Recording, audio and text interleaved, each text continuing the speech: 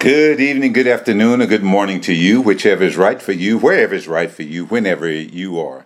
Welcome to another episode of Marriage and Family Clinic. Whether you're listening from a state other than the state of Virginia or a country other than the United States of America, I want to take just a moment to welcome each and every one of you. You are listening to us as always on WGPL, WPCE, and WBXB AM here in Southern Virginia and Northeastern North Carolina. And we're also heard on the internet at www.christianbroadcastingcompany.com. You can find us. And if you'd like to hear this episode or any other, you can always tune in to my podcast. You can find them by searching The C.D. Hodges on iTunes or any podcast player on your smart device. Again, you can search The C.D. Hodges, and you'll find Marriage and Family Clinic on iTunes or any podcast player on your smart device. As always, Marriage and Family Clinic is here to help you break down and gain enlightenment into your relationship dynamics. Hope to help you identify what makes you tick and ultimately help you repair, grow, and perfect your marriage and family relationships. Well, I want to continue to explore the subject of sex. You know, God's gift to us that is supposed to enhance our intimacy on a spiritual, physical, and emotional level. I want to continue to deal with the subject of sex. And let me give you a heads up about today's episode. This is a family presentation. It's a family hour. I mean to be good for the whole family, but I feel it fair to warn you that in this episode today, in the current episode, I'm going to be using terms to describe physical anatomy that are real terms. I'm going to use real terms, and so I don't want to catch anybody off guard, and I don't want anybody's children to be caught off guard in case you have children listening in. So you may want to monitor your children here. We're going to talk about 2 or 3 things here where we have to use the real names for it. And so I just feel like it's fair to warn you there. But in our continued discussion about sex, let's get into it now. Sex is a mysterious subject. Can't get by it. It's just a mysterious subject. And I think it's mysterious in its existence partly because for one, we're not taught sex as a normal part of life growing up. We don't have sex education in school, even in church or Sunday school. And please don't think that I'm saying we ought to have the world's view of sex education presented in our elementary schools. That's not what I'm saying. I'm simply making the point that we don't learn sex as a normal part of our learning experience while growing up as a child. And the second reason that sex is so mysterious is that the part of sex that we are taught while growing up is so often, more often than not, as a matter of fact, inaccurate and even improbable sometimes. So when we encounter difficulties in our sex life after we get married, those problems are only magnified by our sheer ignorance of the subject. And I want to talk about some of those problem areas today and hopefully offer a helping hand in dealing with them. So today's subject area is problems in sex. And the very first thing that I will say regarding sexual problems or problems in the area of sex is that sexual problems are not some sort of unique phenomenon that only you experience. If you're listening and if you do happen to be one of the many people who experience sexual difficulties of one sort or another, you're not alone, and there is plenty of help and plenty of hope. Listen, according to the Cleveland Clinic, sexual dysfunction refers to a problem that prevents the couple or the individual from experiencing satisfaction from sexual activity. Let me say that again. Sexual dysfunction refers to a problem that prevents the individual or a couple from experiencing satisfaction from sexual activity. The Cleveland Clinic also estimates that some 43% of women and 31% of men report some degree of sexual dysfunction. Get that picture in your mind. Get that in your mind. 43% of women report experiencing some degree of sexual dysfunction. 31% of men report experiencing some degree of sexual dysfunction. Can you believe that? Can you believe that? That's almost half of women and roughly 1/3 of men. Almost half the women in the world, or in the United States anyhow, and 1/3 of men report some degree of sexual dysfunction. So, sexual dysfunction is not unique to you. It's not unique at all. And because it's not unique at all, you can rest assured that sexual dysfunction is not the end of your marriage. Sexual dysfunction does not have to mean the end of your marriage unless you fail to act on it. Now, if you fail to act on it, you're inviting some very, very, very, very serious problems into your marriage relationship. Some that's going to require unimaginable work and therapy, possibly. So don't be too proud to take care of and get help if you're experiencing some sort of sexual dysfunction. When you notice some sort of sexual dysfunction, when you notice something that happens periodically or has happened numerous times or happens from time to time, when you notice something that doesn't match what is supposed to happen during sexual intercourse with your husband or with your wife, when you notice that, the worst thing you can do is nothing.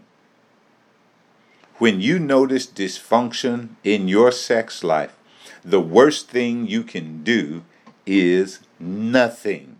You'd better do something. But let's go back to those statistics. I want to put those statistics in focus for you. Let me put this in perspective for you. Let's say you attend a church and the membership of that church is 1,000. We're not including the children. We're not including the children. There are about 500 women. And there are about 500 men. All right? Now, according to these statistics I just gave you from the Cleveland Clinic, about of the 500 men, about 215 of them, or 43%, report having some degree of sexual function.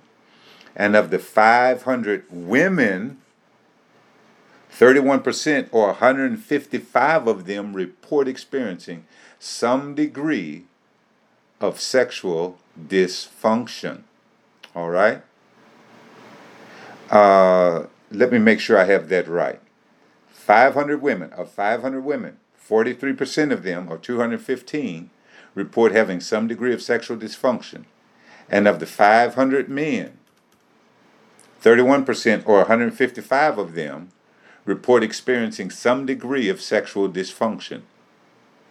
That's almost every other woman, and it's almost every third man. Wow. Almost every other woman and almost every third man report having some degree of sexual dysfunction. What does that mean? So here's what it means. If you're in that church of 1,000, the next time you're at church, look down your row and count every other woman. And you're going to be looking at those who report some degree of sexual dysfunction. Count every third man. Count every third man, and you're going to be looking at those who report some degree of sexual dysfunction. Now, I just want you to get a picture of what's going on here. Don't go to church and start counting people. Now, when it comes to sexual difficulties and sexual dysfunction, they usually take the form or generally manifest in 4 categories: desire, arousal, orgasm, and pain disorders. Desire, arousal, orgasm, and pain disorders. And these issues can affect any age. No age is immune to sexual dysfunction, but more often than not, it becomes more prevalent as we age. Let's look at each one of these difficulties. The first sexual problem I want to discuss is low desire. Low desire. This is a person who just doesn't have as much interest in sex as one may think to be normal. Now, normal is a tricky word. want to be careful with that word normal because it really defies definition. So I'm going to use it very carefully. What's normal to one may be abnormal to another. There is no concrete definition of what's going on here in your sex life. But you know what's right for you. The person with low desire, they'll have sex, but they're not overly enthusiastic about it. And this is due to a number of reasons. They may have been taught that sex is bad since childhood. You know, if you happen to be a little child growing up in your family and you happen to mention the word sex or to mention a literal part of the human anatomy and you're told, shut up, don't say that, don't talk that, bad word, bad word. If you're responded to in that way, then that's going to be sealed in your mind. And you're going to grow up thinking sex is bad, and you may develop an aversion to sex. Or you may develop a low desire for sex. Your desire for sex won't develop as normal. There's that word again. The people with low sex desire will have sex, but they're not going to be enthusiastic about it for a number of reasons. You may have been taught it's bad as a child. And now as an adult, you can't shake the persuasion from your mind. Low desire may also be a side effect of illness or medication. Some women report low desire for sex after being on the pill. And some people just have a natural low level of sex desire. And other reasons for low desire may be more emotionally related than physical. People have low desires for sex sometimes due to emotional problems in their marriages or absence of affection or low levels of trust. Think about this. If there's an absence of affection in your marriage, you're not going to be too enthusiastic about engaging in sex. If there is a low level of trust in your marriage, you're not going to be too enthusiastic about engaging in sex. Remember last week I told you that having sex or the sex between the husband and the wife was a way of knowing each other, a way of presenting yourselves to each other, a way of taking away the mask and really getting to know each other. So if you can't have a level of trust in your life, in your marriage relationship, then that lack of trust is going to bleed over into your sexual life and manifest in low sexual desire. In short, one thing I'm trying to tell you is that your whole life experience may affect your level of desire for sex. And continued negative life experiences may very well result in a decreased desire for sex. So if you find yourself with decreased desire for sex, it's a good idea to see a doctor in order to rule out or rule in any possible medical cause. Now, I'm going to say that numerous times. Because one thing I want you to get today is that any sexual problem could be a medically related basis. There could be something medical. And if it is medical, you can oftentimes get it treated. Please hear me here. So it's a good idea to see a doctor in the case of any sexual dysfunction to rule in or out medical causes. So if the origin of your desire is medical or your lack of desire, if the origin of your lack of desire for sex is medical, then you can get that treated. If medical causes are eliminated, then you and your husband or you and your wife, you're going to need to work together to reduce and eliminate other stressors that are impacting your desire. And one reason that we have husbands and wives for companionship is so that we can have someone to help us walk through the valleys of these difficult stressors in life. Companionship means that I have someone to help me walk through and work through these difficulties in my life because they're going to impact every area of my life, including sex. Now, another issue that may become problematic in a couple's sex life is difficulties in achieving orgasms. For the record, science and experience say both men and women have orgasms. The problem is when either the man or the woman is unable to reach climax or other difficulties with climax during sex, that's an orgasm difficulty. That's the problem. And the situation becomes stressful because you're unable to climax or unable to enjoy climax. Now you have a sexual difficulty. And there are several reasons why women are not able to reach climax during sex. First and foremost, again, there could be a medical basis. There could be a medical basis. All right? That's always first thing to consider. Another problem that's kept quiet is performance issues. Performance anxiety accounts for a lot of women's failure to reach climax. You have anxiety over the issue of reaching climax, and the anxiety over the issue of reaching climax turns into a problem reaching climax. Performance anxiety means a person becomes so worried about sex until they're unable to perform in sex to some degree. You're so worried about getting it right. You're so worried about what's supposed to happen. You're so worried about what did or did not happen in the past that it so affects you psychologically, it so affects you mentally and emotionally that you're unable to perform in the current moment. And men's climax issues commonly revolve around the inability to become erect or to maintain an erection or the inability to ejaculate. More often than not, these issues are medically related for men. The inability to become erect, the inability to maintain an erection, or the inability to ejaculate. More often than not, those are medically related. Those do have a medical basis in men. Okay. However, there is also the mental and the emotional element that you're going to have to concern yourself with that's causing these climax difficulties in men. So please keep that in mind. Now, another climax issue for men is premature ejaculation. Premature ejaculation is definitely a climax issue for men. That means men ejaculate before they're ready.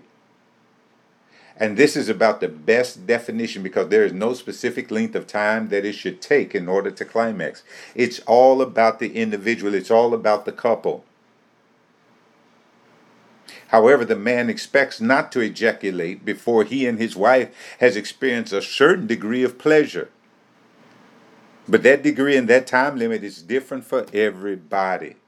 It's different for everybody. You know what's right for you. Now, you know if you've only been in the bed 10 or 15 seconds and you ejaculate, it's probably going to be premature. But then after that, it's all on an individual basis. But it can definitely cause stress and problems in the marriage relationship. Get some help.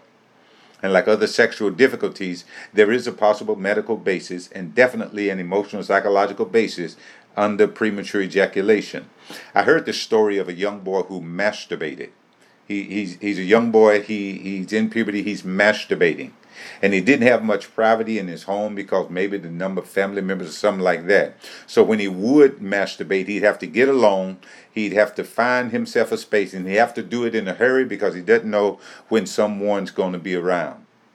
So, to make the long story short, the effect of sneaking and hurrying built up a block in his mind. The effect of sneaking and hurrying stuck with him psychologically.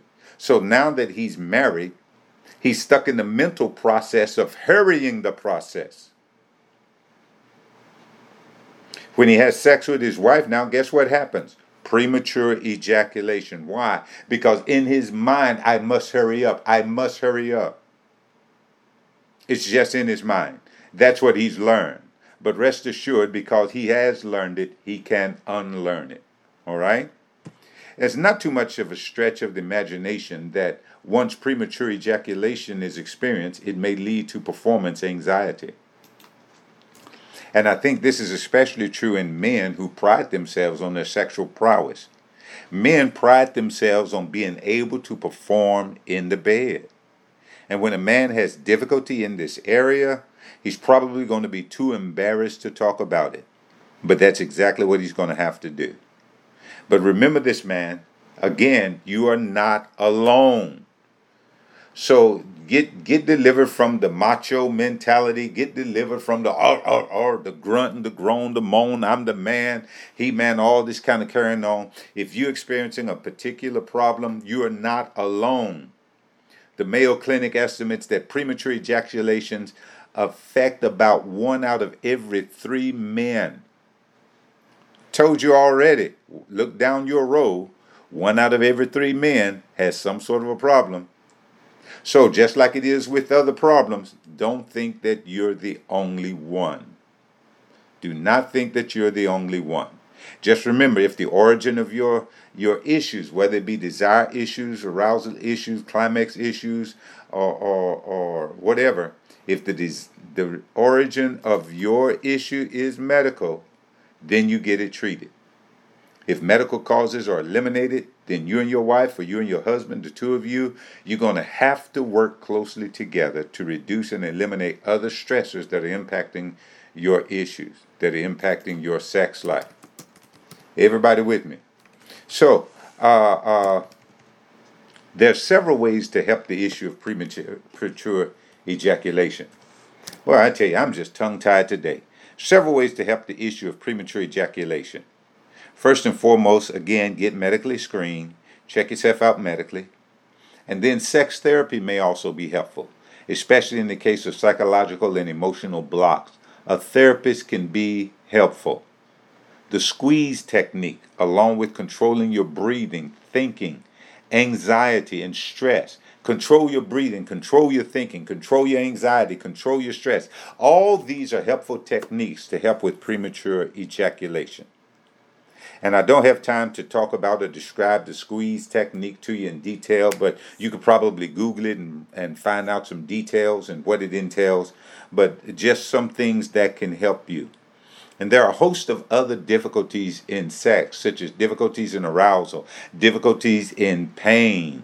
Here's the deal with sexual difficulties, though. They may be physiological or they may be psychological. And that simply means that in the case of every sexual difficulty, the real problem may be medically related or the real problem may be psychologically related. It may be medically related or it may be how you think, feel, and believe. Medically related problems can be treated. And the way you think, feel, and believe can be changed. You learned it, you can unlearn it. The way you think, feel, and believe about sex may be the result of early childhood education, negative sexual experiences, sexual abuse, or just being exposed to sexual activity at an inappropriate age or inappropriate time in your life. That help form the way you think, feel, and believe about sex. And that's impacting your current sexual life. And your sexual life is not as fulfilling, not as satisfying as you would like it to be. It can be fixed. It can be helped. And I'm saying to you, listen, men and women have sexual performance issues, more common than you think. Keep remembering those stats. Remember those stats from earlier. Almost half the women, almost a third of the men experience some sort of sexual dysfunction to some degree or another. And there's a whole lot more information that I could pass on this subject. However, I didn't do that for a reason. My main objective here in this episode is to encourage you that if you have sexual difficulties, you are not alone. It is more common than you think. Look down your row. Third of men, half of women. It happens. It happens. But here's the deal. Whatever your difficulty may be, the first thing to do is get yourself checked out medically. Because if it's a medical thing, again, it can be treated. And you don't want, and just in case it is medically related, you don't want something that you think is benign over here to really impact something over there in another part of your life. So get yourself checked medically. And again, if you can eliminate the medical causes, it's psychological. If you can eliminate the medical causes, then it must be psychological. And when I say that your sexual difficulty must be psychologically based, I'm saying to you that something has impacted the way you think, feel, and believe about the issue of sex. Something to do with stressors in your life. Maybe it's your work. Maybe it's your job. Maybe it's something going on outside the family. Maybe something going on in the family. Something is impacting on the way you think, the way you feel, and the way you believe. and that's bleeding over into your sex life. You have to tend to those stressors.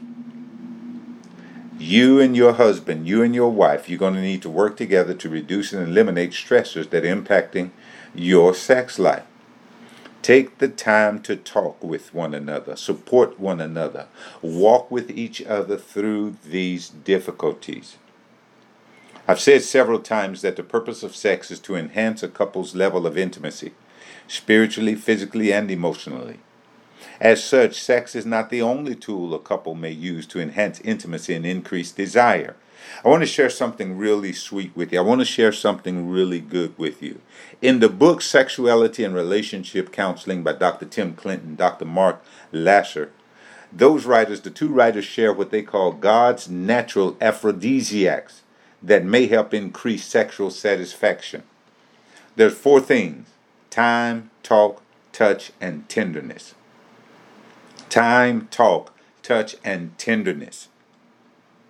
You know what an aphrodisiac is: something that you ingest, something that increases your desire for sexual activity. You see that on TV or in the movies or something. Smell a flower, eat something, drink something, and all of a sudden you want to have a lot of sex. So God's natural aphrodisiacs: time, talk, touch, and tenderness. Time. A couple must commit time to each other. Men have to get over the wham, bam, thank you, ma'am mentality and understand the value of time. I have a fire pit at home. I use little pieces of thin wood called kindling to start the fire. And the kindling catches fire easily and burns quickly. And then I use a lot of kindling to start the large logs to burn, because they take more time to catch fire. Kindling is all burned up and the large logs are barely burning at all. And when it comes to sex, men are like kindling. They ignite and burn out fast. Women are more like the large logs. They go through a lot of kindling just to get a fire started. So remember that, men. No more wham bam thank you ma'am. Give her time. Talk. Pillow talk. Take pillow talk seriously. Last week we learned from the sex prayer that sex starts before we ever get to bed. So learn the value of talking and sharing each other's lives. Emotional intercoursing will always lead to more fulfilling physical intercoursing. Wow. Emotional intercoursing will always lead to more fulfilling physical intercoursing. So sex begins before you ever get to the bed. And it's all about the way that you talk with one another and communicate one another. Remember the sex prayer? That look that you give one another across a crowded room? Keep that in mind. And then there's touch. Babies thrive on touch, and so do couples. Holding hands, rubbing each other's back, little kisses, stroking hair, caressing your favorite part of his or her body. These are all non-sexual forms of touching. And you should get into and enjoy non-sexual touching to help the two of you bond with each other. Tenderness. Author Ingrid Trobisch, mispronounced her name, but she writes, the greatest erogenous zone in a woman's body is her heart. The greatest erogenous zone, and an erogenous zone is an area that's really sensitive to the touch. A person can get aroused by simply touching that area. So this writer says the greatest erogenous zone in a woman's body is her heart. Again, sex is a means to an end. It's not the end of all, and the end is marital intimacy. The end is marital intimacy, and sex is a means to that end. Tenderness joins sex as an intimacy builder. Tenderness joins with sex as an intimacy builder. Tenderness is the gentle interaction, the kindness. It all goes a long, long way to enhancing intimacy. Listen, if you want a more fulfilling sexual experience in the bedroom, start making it happen before you ever get to the bedroom. Remember, God's natural aphrodisiacs: time, talk, touch, and tenderness. Hey, listen, I'm out of time today. I've got to get out of here, but appreciate you joining with me. Hope something's been said to encourage you. Listen, I need some feedback. Email me at cdhodges@hotmail.com. Inbox me on Facebook. You can find me, Bishop Carl Hodges. I'll be there. If you want to hear this or any other episode, check out my podcast. You can find them on iTunes. Just search The C.D. Hodges on iTunes or any podcast player. Appreciate you joining me. Got to get out of here, but remember, your life cannot have peace without the Prince of Peace. We're out. God bless you.